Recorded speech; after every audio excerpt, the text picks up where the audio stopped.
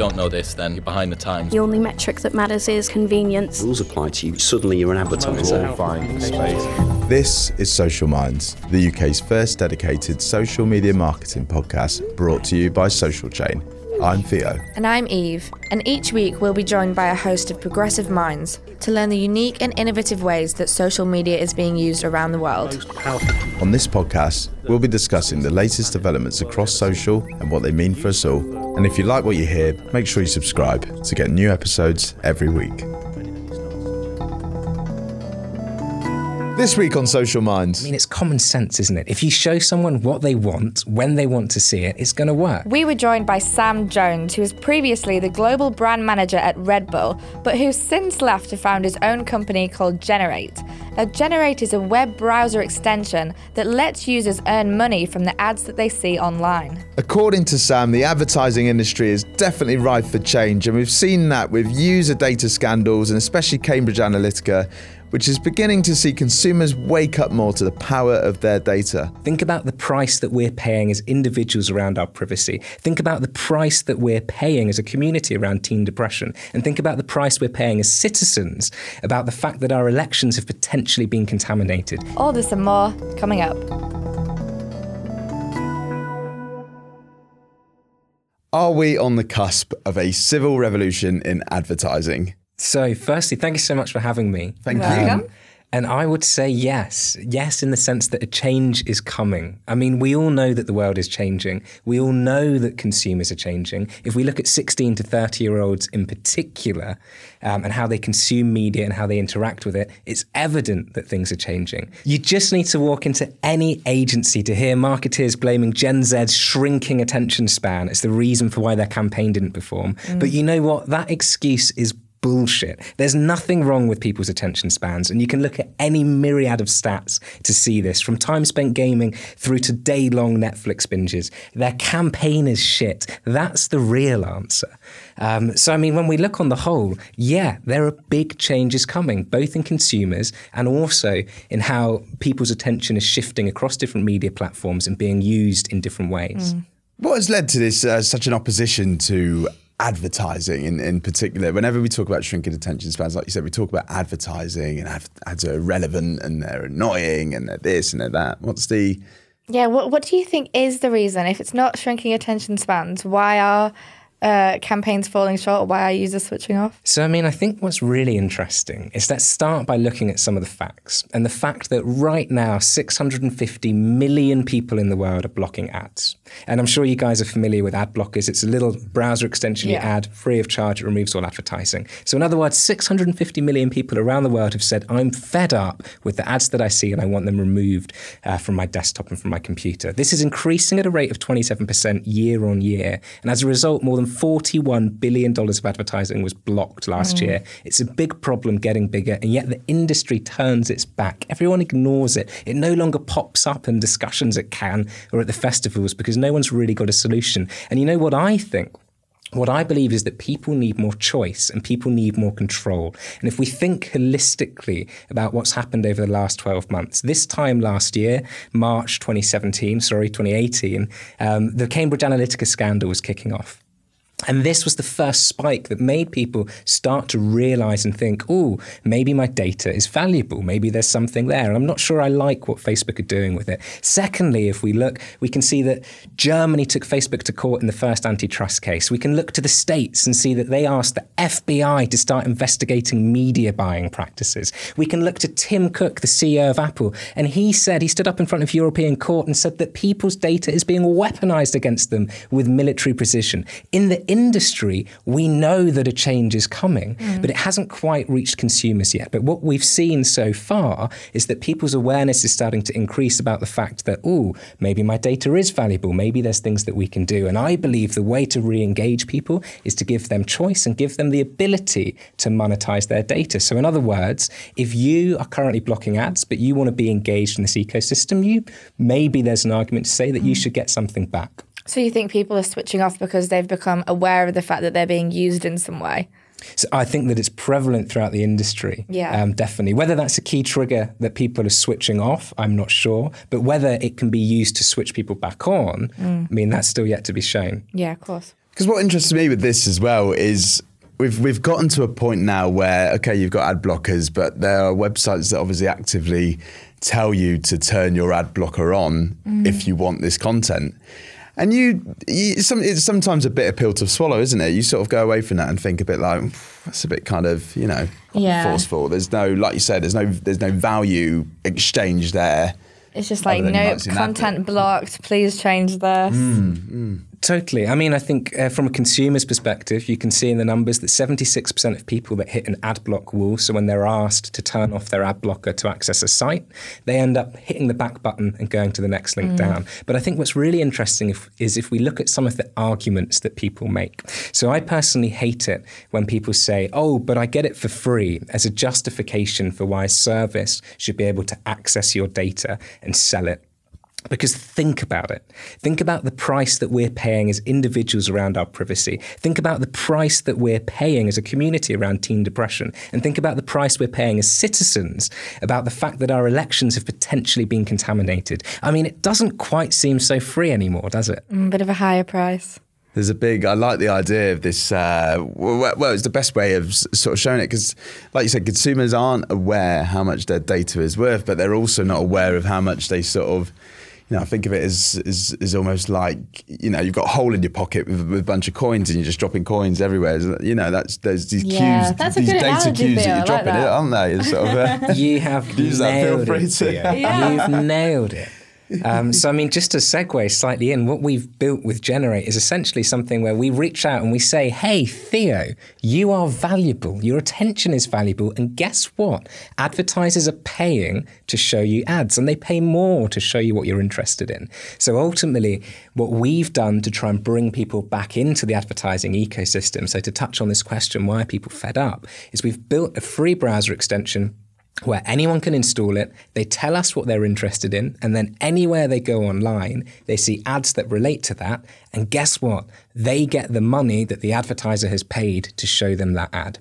And what we're seeing so far in these early days is that 91% of our users were previously blocking ads. So in other words, we're re-engaging them and bringing them back into this ecosystem. So we're pretty excited about it, and we feel like there's something there, especially because it's in keeping and in theme with enabling people to have more control over their data and over their information and over what they see. So I'm pro-choice, really. I think everyone should have the choice to do what they want. Yeah, definitely. And I know Generate especially is display ads focused, but just touching back on a point that you made about attention spans, I have to challenge that slightly and think that attention spans are dwindling. And then there's things like branded content campaigns, which, you can't block with ads.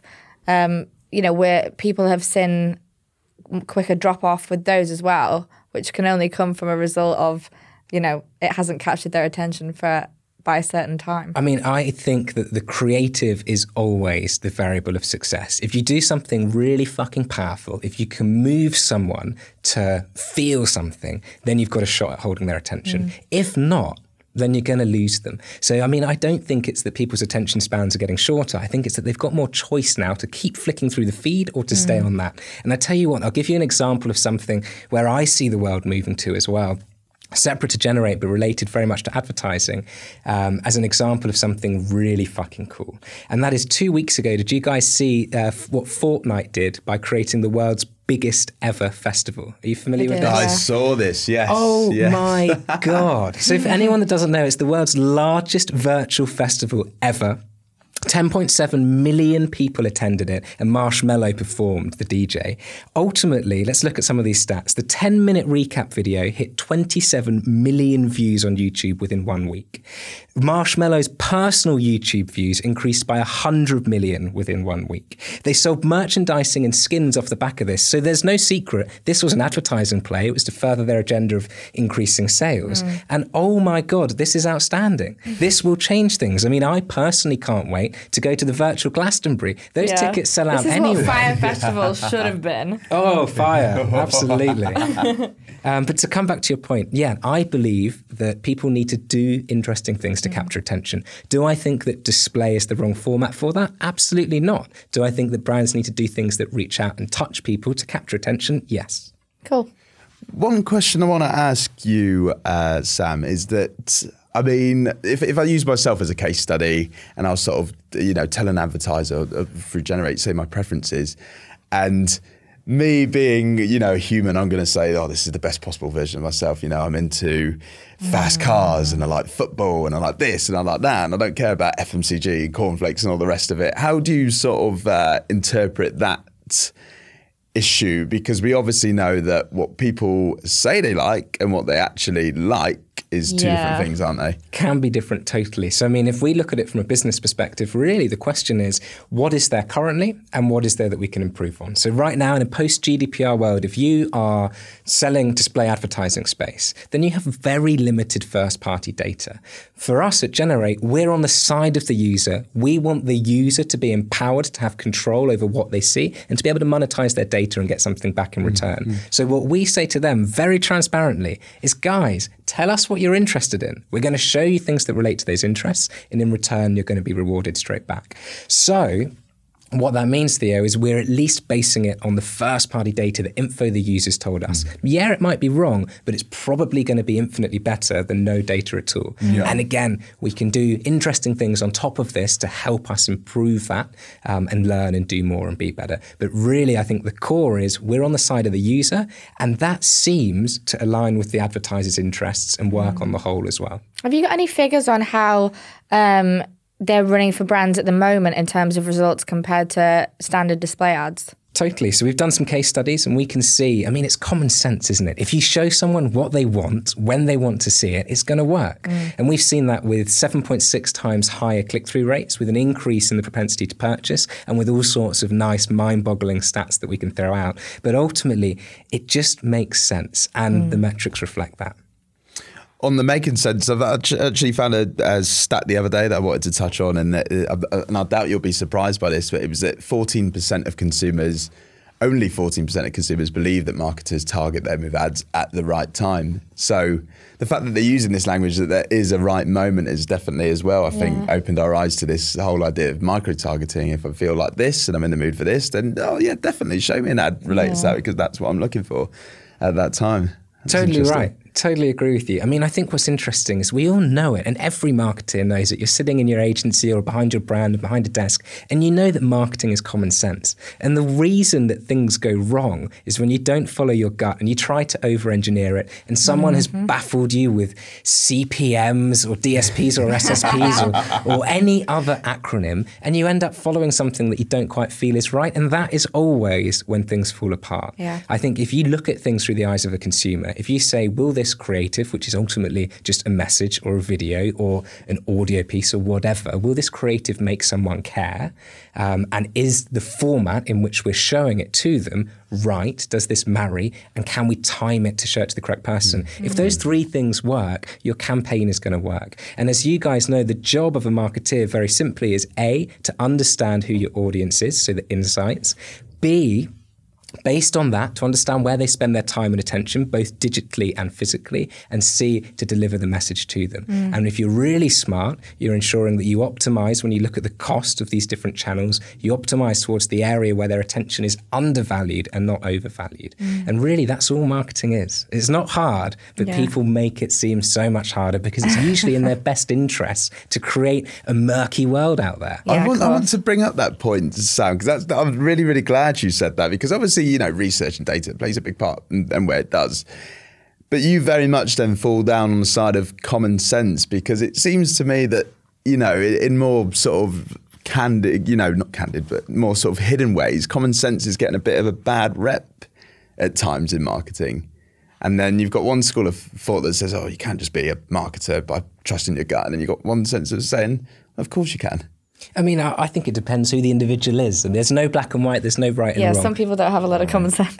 Absolutely. But I said it. For sure, you should be data-driven. For sure, you should use insights. But if I think of some of the work that I did previously when I was part of Red Bull's global marketing team, I think one of the reasons that Red Bull created and still do create really powerful campaigns is because they follow what they believe will work. And if the metric shows you something different, sometimes you need to have the balls to say, you know what, we're going to put this this out and we're going to see what the world says. And very often, those marketing insights that you get back, especially if it's from some test or study, don't align with the real world reaction. Yeah. And I would always encourage people to have some balls and to follow their gut and to try new things, because one thing's for sure, if you're doing what everyone else is doing, you're not going to stand out, you're not going to succeed, and you're not going to grab that attention that we're talking about. Yeah, of course, you have a very rich history of marketing at Red Bull.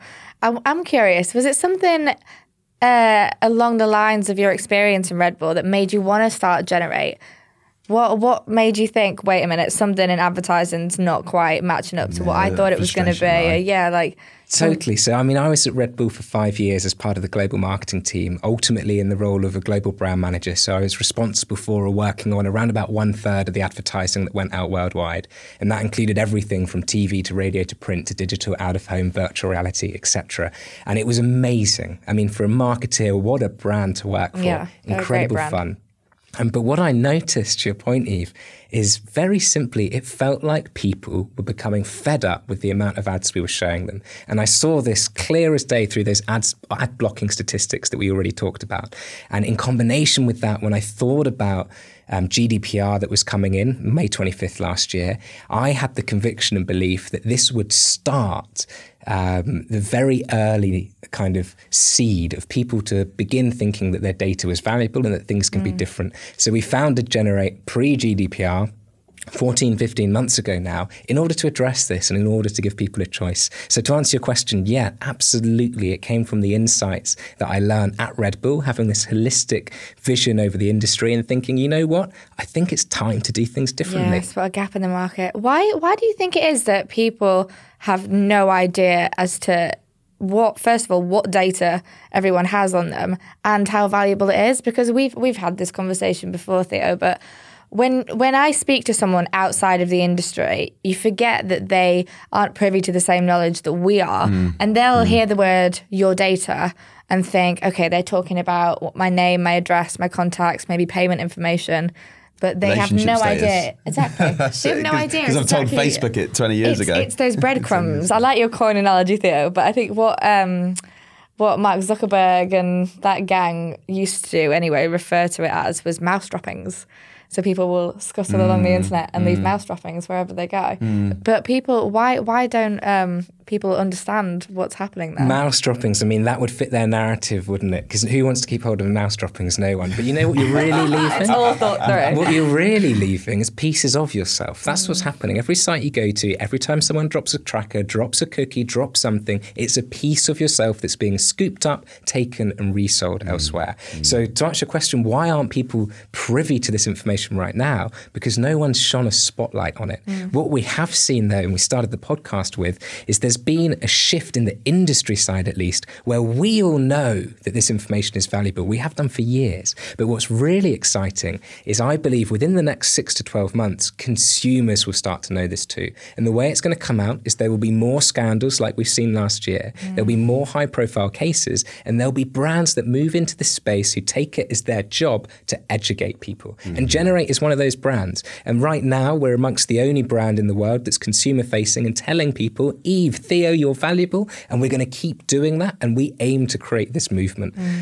So I see it coming. Do you think people will be more angry or less angry when they find out the extent of the data that they're giving away? Because if they think of it as like things like your name and your contacts and your address, that's maybe bad enough, but then when it's like, hey, it's actually a lot more intimate than that. I mean, I believe in transparency. So whether people will be more annoyed or less annoyed, I mean, we'll see. I would assume more upset. But the reality is, I believe people should be told about this. I believe they should know about this, and I believe they should have a choice whether to engage with it, whether to disengage with it, or whether to do something about it. And as long as we're transparent, that's totally fine for me. But I mean, I'll give you a really nice example. Just last week, Zuckerberg released this 3,200-word essay about how important privacy is to Facebook. Did you guys see this? Yes. Got all of the industry headlines. So he described Facebook as a town square. That's literally the words he used. But you know what? It's not. It's a company that brought in more than $55 billion last year with a 45% profit margin, and it's done so by commoditizing your privacy. Those are the facts. So now, after a year of scandals and immense pressure, he believes that privacy is important. Oh, gee, thanks, Mark. I mean, and then you know what's really interesting? He used this essay to shift the narrative. And again, he was really focusing on end-to-end encryption about WhatsApp. But you know what? Privacy is not just about end-to-end encryption, which is really keeping secrets. Instead, it's about how information flows and shapes us as a society. And it's about what we say to whom and why, and that's a function of the context. So social networks change that context, and in doing so, they change the nature of privacy in ways which are both good and bad. So if we look at 2016 with Russia using Facebook to sway the US election, this is a consequence of the way that Facebook has diminished privacy. It's nothing to do with a failure of end-to-end encryption. So, I mean, it's really interesting when you take a step back and you just say, oh, how are people in these positions of power confronting the situation, and what's the narrative they're telling? And for me, I think it's very transparent that it's still not in the user's best interest. No, and they always have a way of switching the narrative, I think, onto the user so that we're part of the problem as well. Absolutely. I mean, you didn't see him throw his hands up and say, hey, we're selling you, you're the product, and these are the reasons why. Yeah. No, Mention of a course. town square. It's almost a town square Monte Carlo, maybe, where the pavements are paid with gold for the sort of money you make from obviously these sorts of things. Yeah. Interesting. As on the back of Generators, one of the trends, do you see, as well as people watching the ads that they're going to watch, do you think people will then begin to scout out more ads and visit more pages because there's that monetary reward for doing so? I mean, obviously that's best case scenario because more ads get seen. So the way that Generate works really, really simply is you install us on your browser, and then any website you go to in the normal space that you would have seen a banner ad, you still see an ad, but it's one that we've provided and that is targeted to you. So it's not the case that by default people are seeing more ads. We get rid of all of the pop-ups, anything intrusive, all of the rubbish. It's the case that we sit subtly in the background, and it's just on those sites you're going to, that's where we're placing the ads for the user. So, of course, on the back of that, we do have really, really sophisticated systems that ensure that people aren't trying to gamify it. We ensure that we've got 100% real people, zero bots, and we keep a really close eye on this. So to answer your question, Theo, right now, it's not a concern or something we've seen, but the great thing is we have some really good metrics and the ability to understand what is normal and what's abnormal. But the other thing worth mentioning is ads are only as good as the results that they drive. And what we've seen, which is the biggest positive, is that our advertising or our approach is really driving results. And I think the proof's always in that. Good. I want to focus on authenticity because I know that this is a massive topic as well at the moment, and it's a byproduct of this mistrust, and we can almost take authenticity apart in many different ways, can't we? And the interested to know how you build it nowadays in a society when there is so much mistrust. Yeah, and also how you define it. I always wonder if it's becoming just another buzzword. So authenticity from a brand's perspective, or from what angle are we looking at it? Brands. Brand. Okay, so I think let's start with what's inauthentic. So the thing that everyone hates and that always catches the headlines is when a brand tries to latch on to something to take part in a conversation where really the consumer feels like they didn't have the place to do that. So that's always what goes wrong.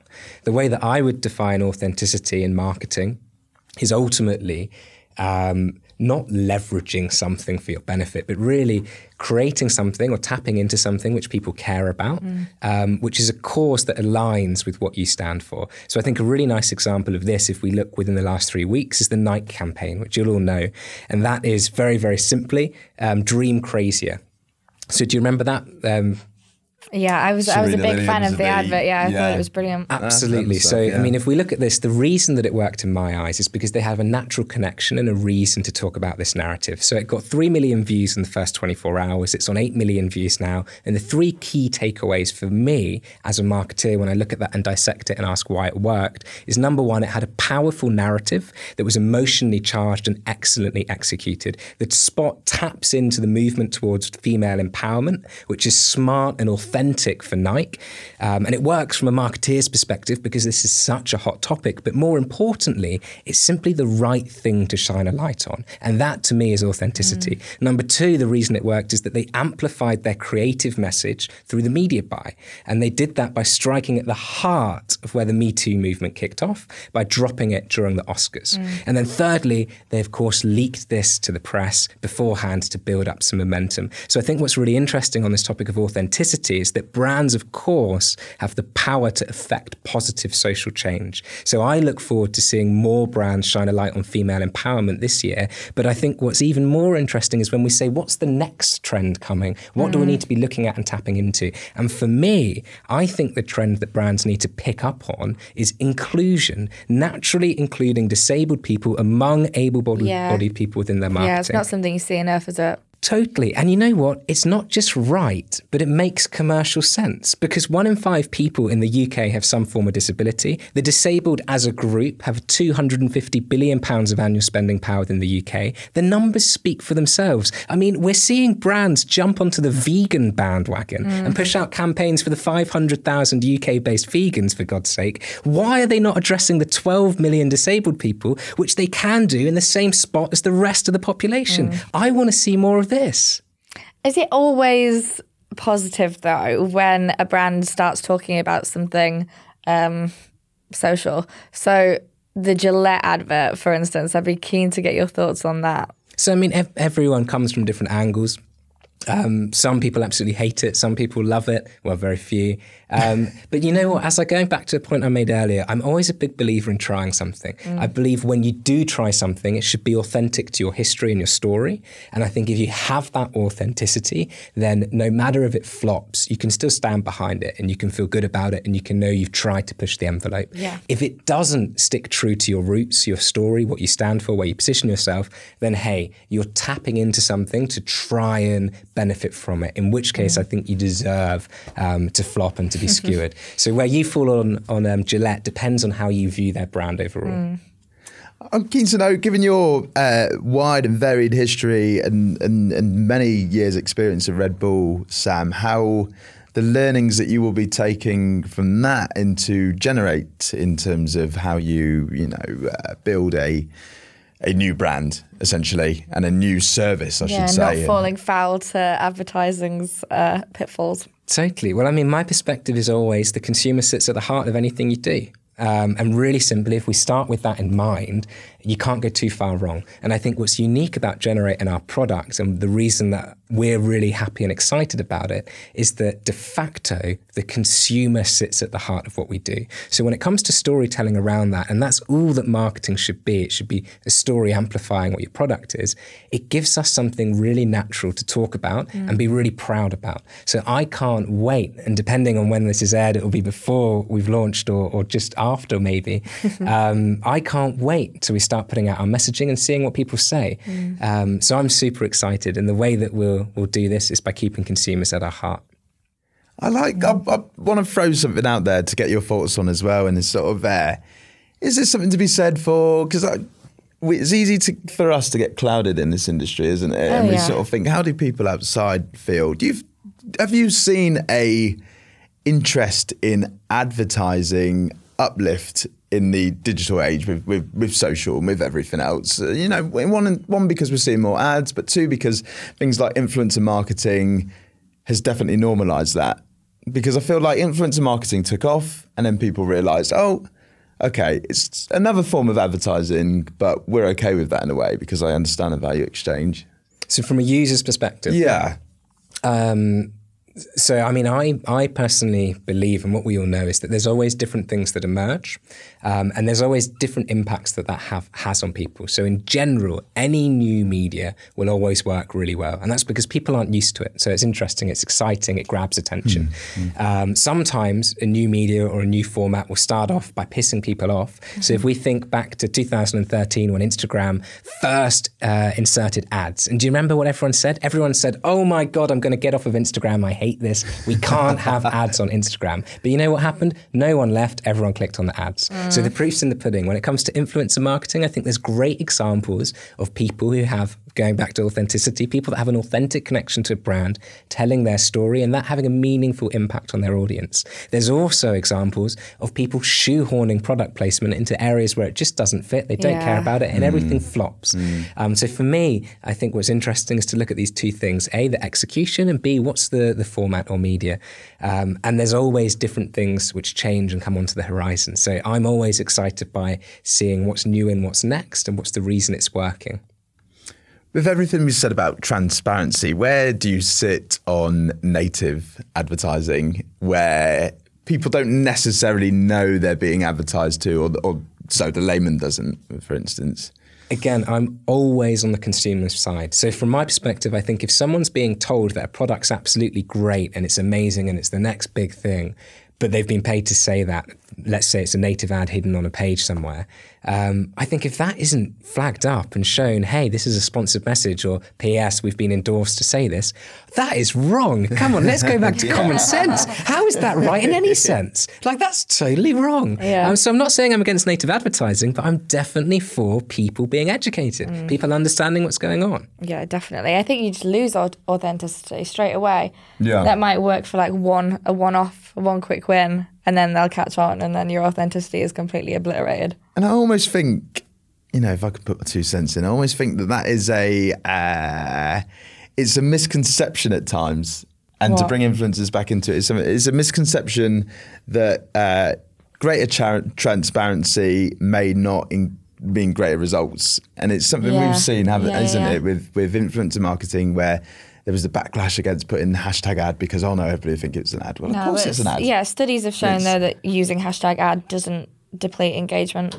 I think I agree with you both on that point, and you as well, Sam, is that, the respect I think people have for people when they're being transparent about their messages and advertisers, it's definitely, it completely goes in the opposite direction, doesn't it? Definitely. And I do think transparency is something that everyone is talking about now. It's become such a big word, but how many are actually doing it? What does the advertising landscape look like in 10 years' time, do you think, with all this we've given? We're going to take this opportunity to... paint us a pretty picture. Oh, what a question. Now, or a dystopian future. That's the $1 million question. So, I mean, what we do know for sure is there's going to be different medias which are the next hot thing and the next big thing. Will that be VR? Will that be AR? Will that be something else? Will it be audio in the nearer term? Of course, maybe it'll be all of these things. Let's wait, let's see. Where I hope it goes, though, is I hope that we have consumers being better educated about what's going on. I hope that consumers have more ability to choose what they do and participate in things, such as through products like Generate, where a consumer can say, you know what, I want to monetize my data. I want to be a part of this. I want to get something back if you're showing me ads. And similarly, I think what's really exciting from a marketeer's perspective is figuring out where their audience is spending their time and attention and leaping onto those platforms before other people do. So what will it look like in 10 years? I'm not sure. But I hope that consumers will be more empowered, and I hope that marketeers will still be pushing the envelope and taking risks. Yeah. And one other point there, I think what is broken within this industry that we all know is the meaningless metrics that we band around. Yeah. I mean, the fact that you can sit in a meeting or you can promise clients X number of impressions or views or what have you, when we're talking 4 seconds view with the audio off, counting as a big video view on Facebook. I mean, come on, where I want to see the world moving further or closer to is what is driving the bottom line business for the advertiser or the client, and is this campaign connecting to that? None of these vanity metrics. So I hope that the vanity metrics, all of these things that don't matter and don't make an impact, start to fade away. And I'm optimistic that marketeers, at least on the brand side, are starting to become a little more savvy about this and hopefully pushing their agencies harder. And you know what's even cooler? When from the agency perspective, they proactively say, you know what, we want to further your bottom line. What is it you're trying to achieve? Whether it's an install, whether it's a purchase the ticket, whether it's vote for this politician, it doesn't matter. But they align their KPIs with that finality versus with views or impressions or something that doesn't actually move the needle. Our strategy director says the exact same thing all the time. Clients will come to him and say, oh, well, we want this much engagement. And he's like, okay, but what do you actually want? He's like, no, we want engagement. And he's like, right, okay, what are you selling? They go, oh, well, we sell shoes. And he's going, okay, so you want to sell shoes, you don't want engagement. And he has to break down that barrier with them. And it's very much in agreement of the fact that vanity metrics aren't achieving that bottom line. They can help, they can increase reach, which can increase the bottom line, but they're not a direct consequence. Do you know what's so scary about what you just said there, Eve? Well, the client doesn't even know that they want to improve their business. And herein lies the issue. So if a marketeer, if their priority is hiding behind a campaign that they can tell their manager, oh, look, we've got these impressions, or we've got these views, or we got X, Y, Z. If that is what they want to achieve to try and get a promotion or whatever it is, then we are in real shit. Because actually what that business should want to achieve is just like you said, the sales or what have you. And if the brief that's going into the agency is, I want an award-winning campaign or I want engagement. Oh my God. Because they've been fed that narrative for so long. It's all it was in the beginning, wasn't it? It's like followers equals authority, amount of likes equals success. But we are, I think, seeing a move away from that. Even there's been a lot of rumours lately that Twitter wants to remove its engagement stats from its platform completely. So it removes the counts of likes and retweets, which is just in testing. It's not confirmed. But if that happens, it'll completely change the dynamic of how we measure success and like the currency on social. I think it's definitely mature in that sense, isn't it? Like you said, vanity metrics, even case studies and whatever. It's something we try to focus less on. Like you say, what does it actually mean? You touched on awards then, so a client asking for an award-winning campaign, but I know you have some thoughts on awards. Oh, don't get me started. I think that you should start. Don't get me started. So, I mean, you guys know your agency side here, so I'm sure that you're probably under some pressure to enter X amount of awards, win X amount of awards, all of these things. And you know what? From the agency perspective, I can just about understand it because it's important for you guys in order to be able to retain talent, attract talent, win new clients, etc. But my bugbear, the thing I hate about the industry is the amount of pomp, meaningless metrics, and inflated egos around all of this ceremony. Because you know what? From the client side, as the brand, an award doesn't mean anything to me. No one will go into a shop and say, I'm going to buy this brand because they won XYZ award. It doesn't matter. It doesn't move my business. But that's not my big issue. The thing I hate is how rubbish most of these awards are. And the reason I say that is because of how they're judged. And let's take one really clear example to highlight this. If we look at the most awarded campaign ever from Cannes Lions, Cannes being the world's biggest, arguably, the world's biggest and most important festival of creativity. The most awarded campaign ever is Fearless Girl. I'm sure you guys will remember it from 2017. That girl standing defiantly in bronze cast in front of the bull on Wall Street. Now, it was the most awarded campaign ever. It won 4 Grand Prix. It was lauded as a campaign that can make a difference, as an example of a brand taking a stance, as the best of the best in marketing. Now, can anyone, and I mean anyone, name the company that ran this campaign? Not the agency, not McCann, but the company that paid for it and wanted to be associated with this stance. Do you know who it was? No, still don't. No. I literally feel like you told us last week as well, and I've forgotten. It was State Street Global Advisors, ultimately a bank. So you know what? A fat lot of good it did for their bottom line of the business. But hey ho, who cares about that? It won some awards. Brilliant, fantastic. They're standing for something they care about. Next question, coming back to authenticity, Eve. State Street Global Advisors at the time of this campaign had 12 people on their board of directors. Their campaign was all about female empowerment. So how many of these 12 do we think are women? 6, 8, 10 maybe? 1. You got it. It's always 1. Really authentic, hey? Thanks, guys. Yeah. That's one problem I had with Gillette, because I don't think it aligned with what they were actually doing. So they have a pig tax on their products. So it's like, oh, treat women better, but actually we're going to charge them more. But I digress. It's become evident over this conversation, isn't it, that the move to transparency. Definitely. It's It feels like it's all connected. We've the past few years, I think we've wetted the fields for what is to come with Generate and with this move towards transparency. Definitely. I think you're right as well. It feels like the time is ripe because there's all these different areas happening, all seem to come back to the same stream of thought where it's, we want something that's real, honest, transparent. 100%. Yeah, I agree. I think it's all going that way. Exciting times. Seems like a good place to leave it on. I'm very excited for you, Sam, of course, as well. And depending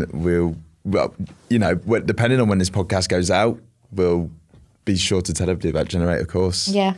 Awesome. Thank you so much for having me, guys. Really interesting conversation, flitting through different areas of the industry. Thank you. No worries. Thank you for coming on. This has been the Social Minds podcast with Theo, Eve, and music by Pierre Flas.